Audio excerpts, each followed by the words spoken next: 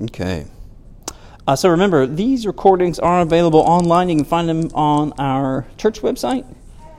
And I think they're also, if you are subscribed to the King's Crossing podcast, that is also another easy way to access our lessons and classes and stuff like that. So, guys, let me start off with this question. If you had to choose one word to describe Christian attitude and behavior, if you had to choose one word to describe Christian attitude and behavior, what word would you choose? Faithful. Faithful? That's a good word. Love? Another good word. Anybody else? One word. Christ-like. I actually have Christ-like on here. It's hyphenated, and therefore, I think according to Microsoft Word Count, it counts as one word because it's hyphenated. Christ-like. Yeah. What about holy? Yeah, that's another good one. Anybody else? One word. Hopeful. Yeah. Especially with all the significance that the Christian notion of hope has in it. Yeah. Yeah. Directed? Ooh, I like that. Yeah. Holy Spirit guiding us. Yeah. I think love is probably, what was that? I was going to say flawed. Flawed. Oh, okay. Yeah. Taking another angle on it, but yeah. I think love is probably the most common one, especially, right, because Jesus emphasizes the importance of love when he defines the two greatest, which means the most important commandments. Let's turn in our Bibles to Mark chapter 12. Y'all know these. Mark chapter 12, starting in verse 28. Jesus is constantly getting questions, and people are trying to test him, either to catch him or either to see what he's all about. So Mark chapter 12, verse 28, one of the teachers of the law came and heard them debating. And noticing that Jesus had given them a good answer, he asked him, of all the commandments, which is the most important? Your translation might say, which is the greatest? Or which commandment is first of all? The idea there is, how do you understand Torah, basically? Jesus said, the first is, hear, O Israel, the Lord our God, the Lord is one. You shall love the Lord your God with all your heart, and with all your soul, and with all your mind, and with all your strength. And the second is this, you shall love your neighbor as yourself. There is no other commandment greater than these. Okay. Now, which two Old Testament passages does Jesus quote here? He quotes two different ones. Which two Old Testament passages does Jesus quote here?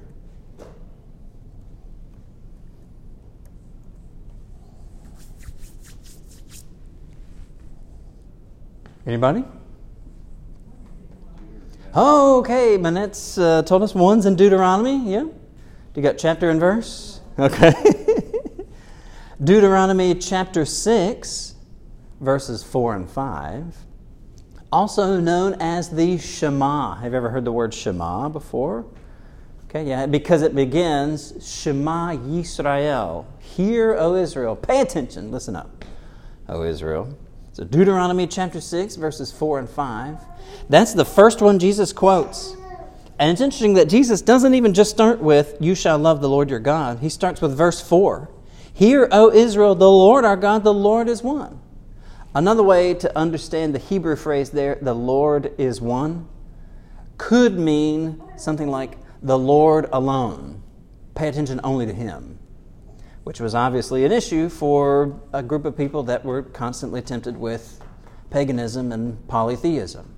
But then, what Old Testament book does the second commandment come out of? I'll guarantee you it's probably not your favorite. Hey, there we go. Leviticus chapter 19, verse 18. Leviticus chapter 19, verse 18. I will go ahead and warn you now, there are things in Leviticus that you will be embarrassed to read publicly. But Leviticus chapter 19, verse 18 actually has some really good stuff. I'll read that for us. You shall not take vengeance or bear a grudge against any of your people, but you shall love your neighbor as yourself. I am the Lord. And it's interesting that the reason for why you shall love your neighbor as yourself, God says, well, it's because I am the Lord. Okay. Based on who God is, you ought to treat other people this way. If you're going to be my community, here's what that looks like. But I hope this passage doesn't make you squirm too much. You shall not take vengeance or bear a grudge against any of your own people. Not that I've ever done that. Anyway, love kind of makes some sense. And it's, well, like we know this. We know that Jesus loved God, love others. That's kind of how we put it in a bumper sticker.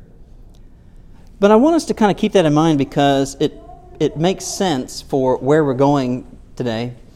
If we keep that idea of love in mind and also work backwards through the book of 1 Corinthians a little bit to get where we're going, turn with me to 1 Corinthians chapter 12, verse 29. 1 Corinthians chapter 12, verse 29.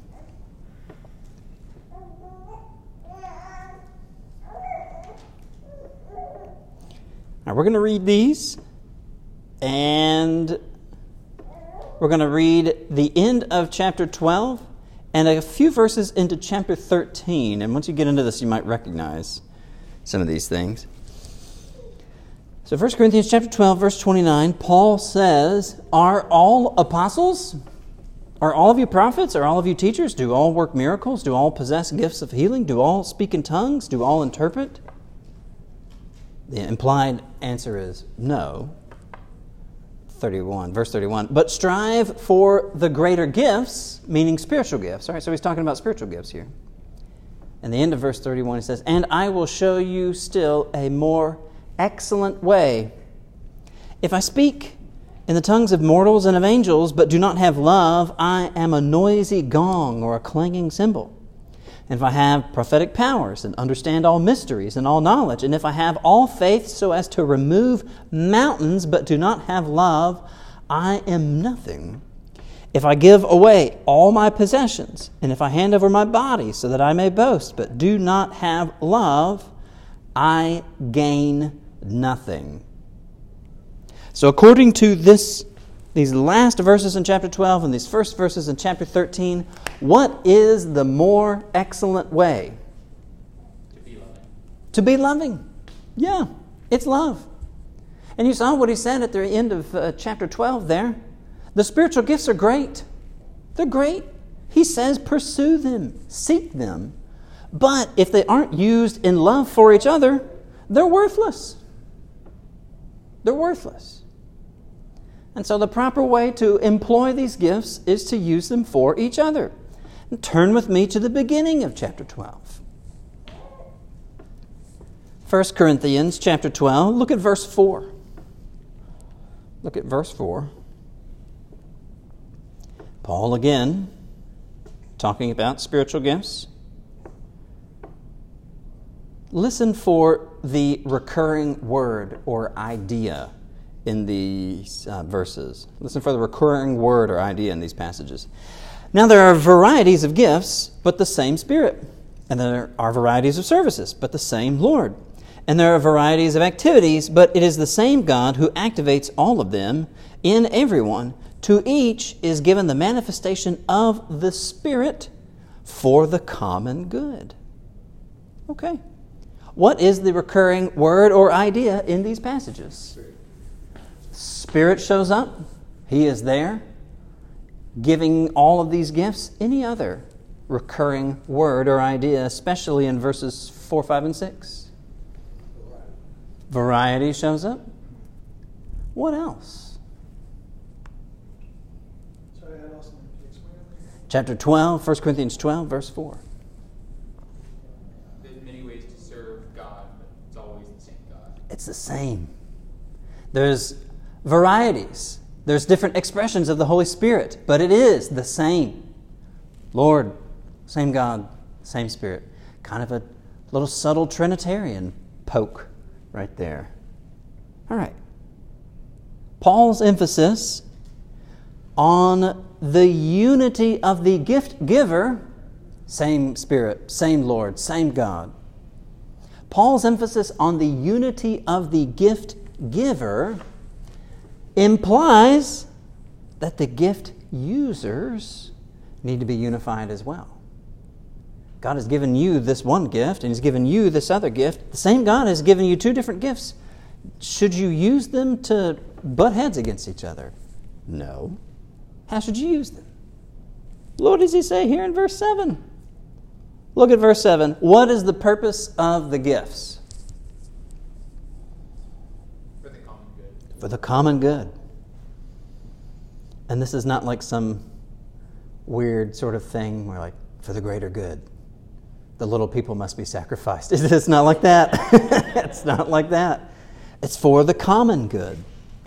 To each is given the manifestation of the Spirit for the common good. Now, Paul kind of follows that line of thinking. All right, you've got all these different spiritual gifts, all these different expressions of the same Spirit given to each and every person for the common good. Now, let's take a look. Still in chapter 12, let's roll down to verse 11. Paul is going to use a metaphor here. And if you don't remember what the word metaphor is, I trust you can all look it up really quickly. Paul is going to use a metaphor here to describe the Christians that he's talking to. What metaphor does he use starting in verse 11? All these, meaning the gifts, are activated by one and the same Spirit who allots to each one individually, just as the Spirit chooses. For just as the body is one and has many members, and all the members of the body, though many, are one body, so it is with Christ. Okay, you picking it up on it now? For in the one Spirit we are all baptized into one body, Jews or Greeks, slaves or free, and we are all made to drink of one Spirit. Indeed, the body does not consist of one member or part, but of many. If the foot would say, well, because I'm not a hand, I don't belong to the body, that wouldn't make it any less a part of the body. And if the ear would say, because I'm not an eye, I don't belong to the body, that wouldn't make it any less a part of the body. If the whole body were an eye, where would the hearing be? If the whole body were hearing, where would the sense of smell be? But as it is, God arranged the parts of the body, each one of them, as He chose. If all were a single member or a single part, where would the body be? As it is, there are many members, yet one body. Skip down to verse 27. And I think verse 27 spells it out clearly if you haven't picked up on it already. Now you are the body of Christ, and individually you are parts of it. All right, easy question, not a trick question. What metaphor does Paul use to describe Christians in these verses? Body. Nailed it. There we go. You need to bring that A game to grilling this afternoon for the teens. Body. Okay, based on what we've read so far, what conclusions can we draw about how Christians are supposed to use the various spiritual gifts that God has given to them? As part of a whole. It's part of a whole. Yeah. It's Go ahead. Interesting that, when you think of a body, you don't think of separate parts. The hand doesn't disengage, Right.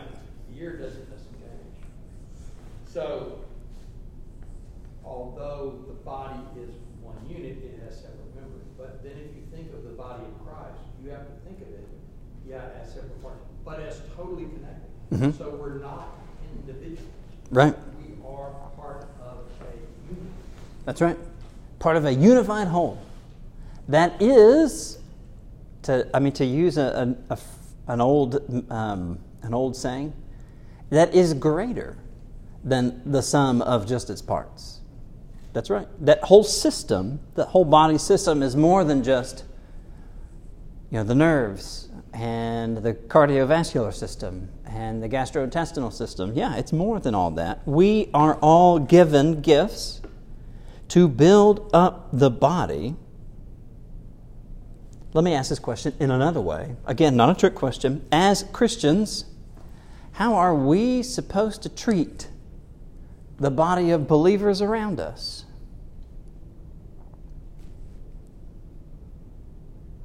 Not a trick question. As brothers and sisters, right? But how'd that go when you were a kid? Sure, yeah. Yeah, I got hit in the head with a basketball because I accidentally said a bad word. Oldest brother just drilled me in the head. So, Better than a bowling ball. thankfully, we're not a family of bowlers. Yeah, we're supposed to treat the body of believers around us like, a body. If we all take care of each other, nobody's going to get left out, right? The early Christians in Corinth had a problem with leaving each other out. And they forgot that they were a body, and it was very seriously affecting one of the most important things that they did. I remember earlier I said we were going to go backwards through 1 Corinthians. So we started kind of in chapter 13. We've walked our way through some of chapter 12. Turn with me to 1 Corinthians chapter 11, verse 17.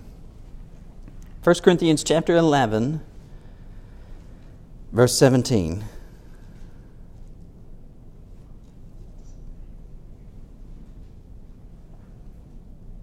Some of your Bibles might have little headings or things like that. So Paul has just gotten done complimenting them on how they follow the instructions that he's giving them at the beginning of the chapter. Here in verse 17, he says, "Now in the following instructions, I do not commend you." Okay, how would you like it? By the way, when this letter would be read to the church, it would have been read to the entire house church, which probably could have met in a room about the size like this and have about as many seats around. So envision somewhere between, at most, maybe 60 people. And then each little house church in Corinth. And how would you like for the person to say, or basically to hear your preacher say, "Y'all really screwed this one up." And so here we go. That's basically what's happening here. Verse 17. "Now in the following instructions I do not commend you, because when you come together, it is not for the better, but for the worse. For to begin with, when you come together as a church, I hear that there are divisions among you. And to some extent I believe it." Now what did Paul how did he just describe Christians, or how's he about to describe Christians in the next chapter? A body. Can your body function properly if there are divisions? Guys, Jerry's on fire today and I'm loving it. It's tough to walk when you got a sprained ankle. Tough to walk? Yeah. Yeah. "For when you come together, there are divisions in the church, and to some extent I believe it." And then Paul kind of riffs on this for a second. "Indeed, there have to be factions among you, for only so will it be clear who among you is genuine." Okay, so Paul says, ultimately there are divisions, because some of you aren't doing this for real, and others of you are. But then it gets back to it. "When you come together, it's not really to eat the Lord's Supper. For when the time comes to eat, each of you goes ahead with your own supper. One goes hungry, and another becomes drunk. What? Do you not have homes to eat and drink in? Or do you show contempt for the church of God and humiliate those who have nothing? What should I say to you? Should I commend you? In this matter, I do not commend you." Okay. What is going on here? What's happening? They're not waiting for each other, not doing it in unity. They're not taking Lord's Supper as one. Yeah. We're doing it for the right reasons. They're not doing it for the right reasons. Basically, some people like to say that Paul is not envisioning the actual Lord's Supper here. I don't think that makes the most sense. I think, look at verse 20. When he says, "When you come together, it's not really to eat the Lord's Supper. For when the time comes to eat, each of you goes ahead with your own supper." I think what Paul's drawing a contrast here. You have taken the Lord's Supper and have corrupted what should be the Lord's Supper and turned it into your own supper.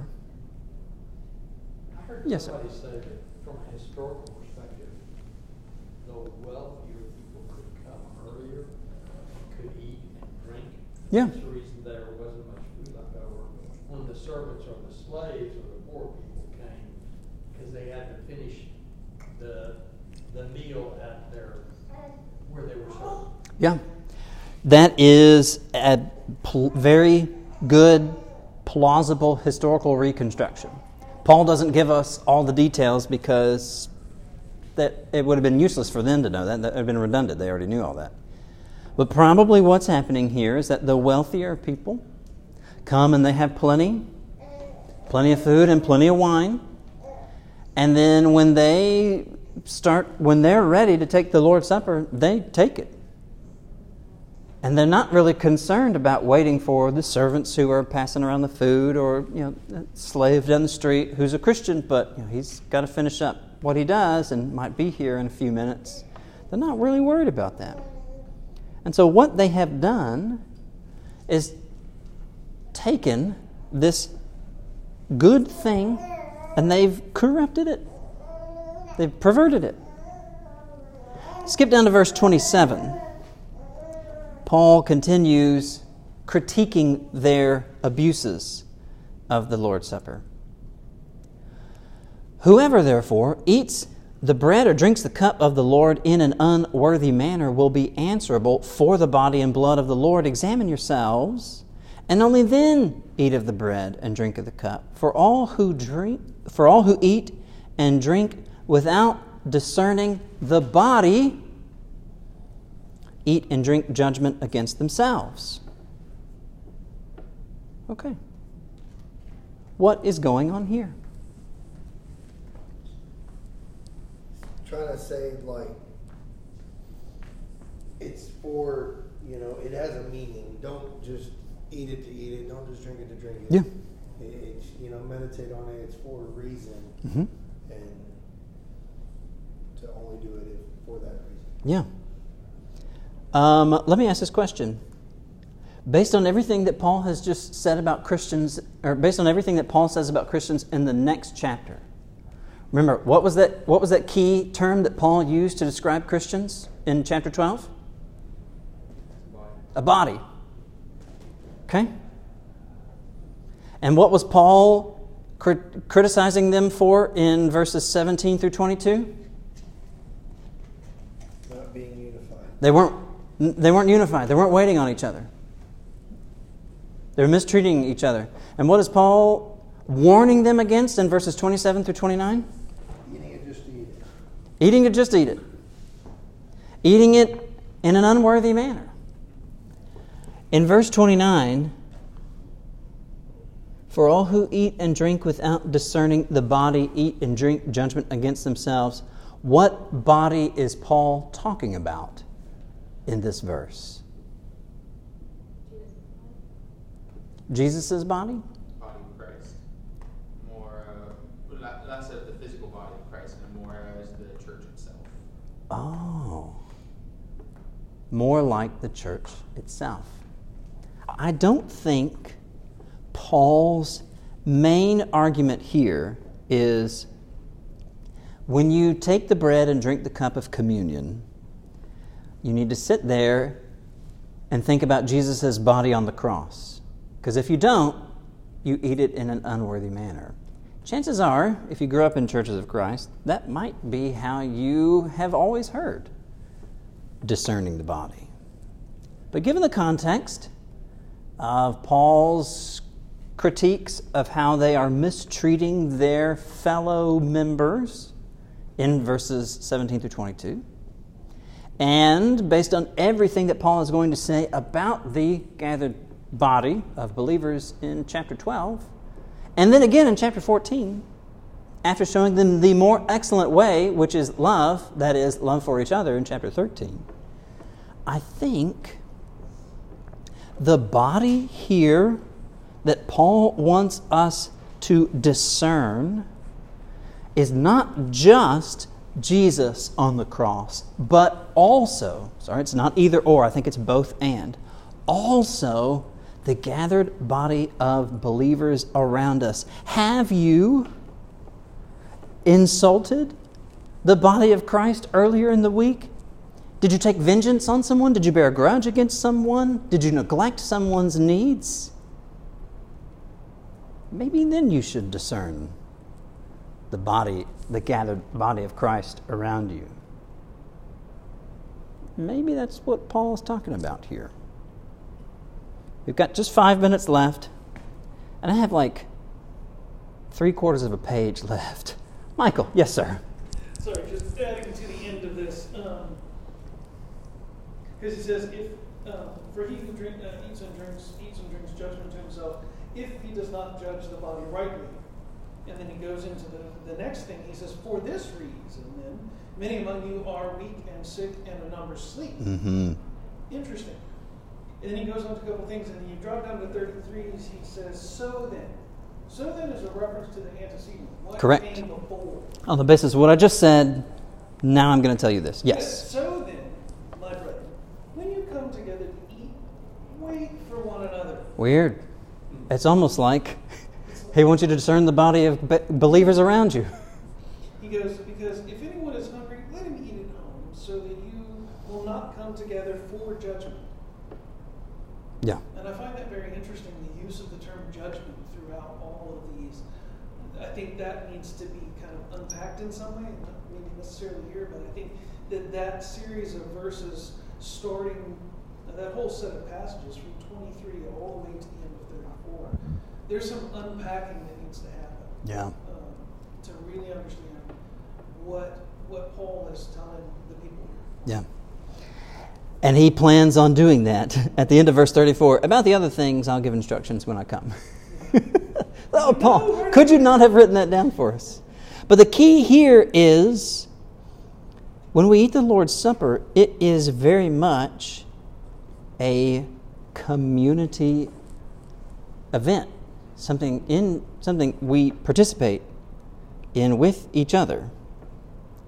Now let's go to the verses in verse 23 that I intentionally skipped because I wanted us to see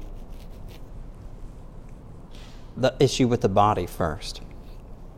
Paul says, and this 1 Corinthians was written maybe 10 to 15 or so years before the Gospel of Mark, which was probably the earliest gospel written. And so this is, based on what we know and have, this is the earliest description of what the Lord's Supper, the practice of the Lord's Supper would look like here in 1 Corinthians 11. Paul says, "For I received from the Lord what I also passed on to you, that the Lord Jesus, the night in which he was betrayed, he took bread, and after giving thanks, he broke it and said, 'This is my body for you. Do this in remembrance of me.'" Tom earlier mentioned the kind of Yoda speak on the communion tables. "This do in remembrance of me." That follows the order of the Greek. The word "this" is in front of the verb "do." Verse 25, "Likewise, also with the cup, after they ate, Jesus said, 'This cup is the new covenant in my blood.'" This phrase, the new covenant in Greek, another way to translate that is the New Testament, by the way. Kind of an interesting shade on what the New Testament means. It is the new covenant effected by Jesus' blood. Again, "this do," or "do this, as often as you drink it, in my memory," or in remembrance of me. Verse 26, "For as often as you eat this bread and drink the cup, you proclaim the death of the Lord until when he will come again." All right, why do we call this the Lord's Supper? Supposed to represent his body, his blood. Represents his body and his blood. I mean, it's pretty clear here, right? Look at verse 24. Jesus points to this bread and said, "This is my body." Verse 25, he points to the cup and says, "This is my cup." So let me ask you this question. Is Jesus with us when we take the Lord's Supper? Seeing some heads nod? Yeah? I think so. Are we gathered in his name? Yeah? Are we the body of Christ? Yes. Is Jesus the head of the body? Yeah. Okay. Can the body be present while the head isn't? No, if gathered in good faith. Some of you might either know or remember being a teenager when it feels like maybe their head isn't present. Yeah. So, how is Jesus with us when we take the Lord's Supper? What does that even mean? How is Jesus with us when we take the Lord's Supper?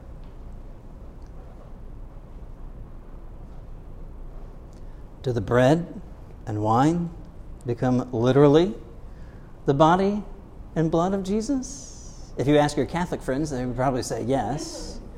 More of a spiritual. I think spiritually. I think it's also a testament to a broader scope of his conversation, because he talks about a number of things around this context. Mm-hmm. Using the Lord's Supper as the focal point. Yeah. But he talks about that broader scope, because we also, because he goes from here and then immediately jumps into the use of spiritual gifts where you started us in 12. Interesting, because he talks about the Spirit is the one who discerns which gift you get. Mm-hmm. So if you've received a gift, you've received that through the Holy Spirit. That's not a one-time thing. That is you've been baptized into Christ. You have received the Holy Spirit. Yeah. So the Spirit is within you. So it's not a one-time thing. It's not a just now thing. Yeah. It is an eternal thing. I want to roll with that idea. I'm aware of what time it is. In verses 24 and 25, Jesus connects his body and blood with the elements of the Lord's Supper. I don't think he does it in a physical way, but I think it's done in a spiritual way. In the Gospel of John, Jesus says, you have to eat my flesh and drink my blood. And he says something that sounds kind of weird and shocking like that. And, some church traditions have really taken that to mean this is Jesus' literal body and blood. Jesus also said, I'm the vine and you're the branches. And I don't think they're taking Jesus hyper-literally that way either. So I don't think we need to go the route that your Catholic friends might go.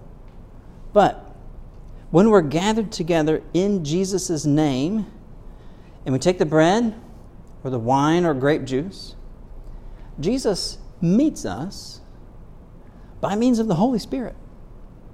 The Holy Spirit, which is in each of us, as Michael just eloquently described, the Holy Spirit in each of us, and the same Holy Spirit that is with Jesus in heaven. And so let me ask this last question.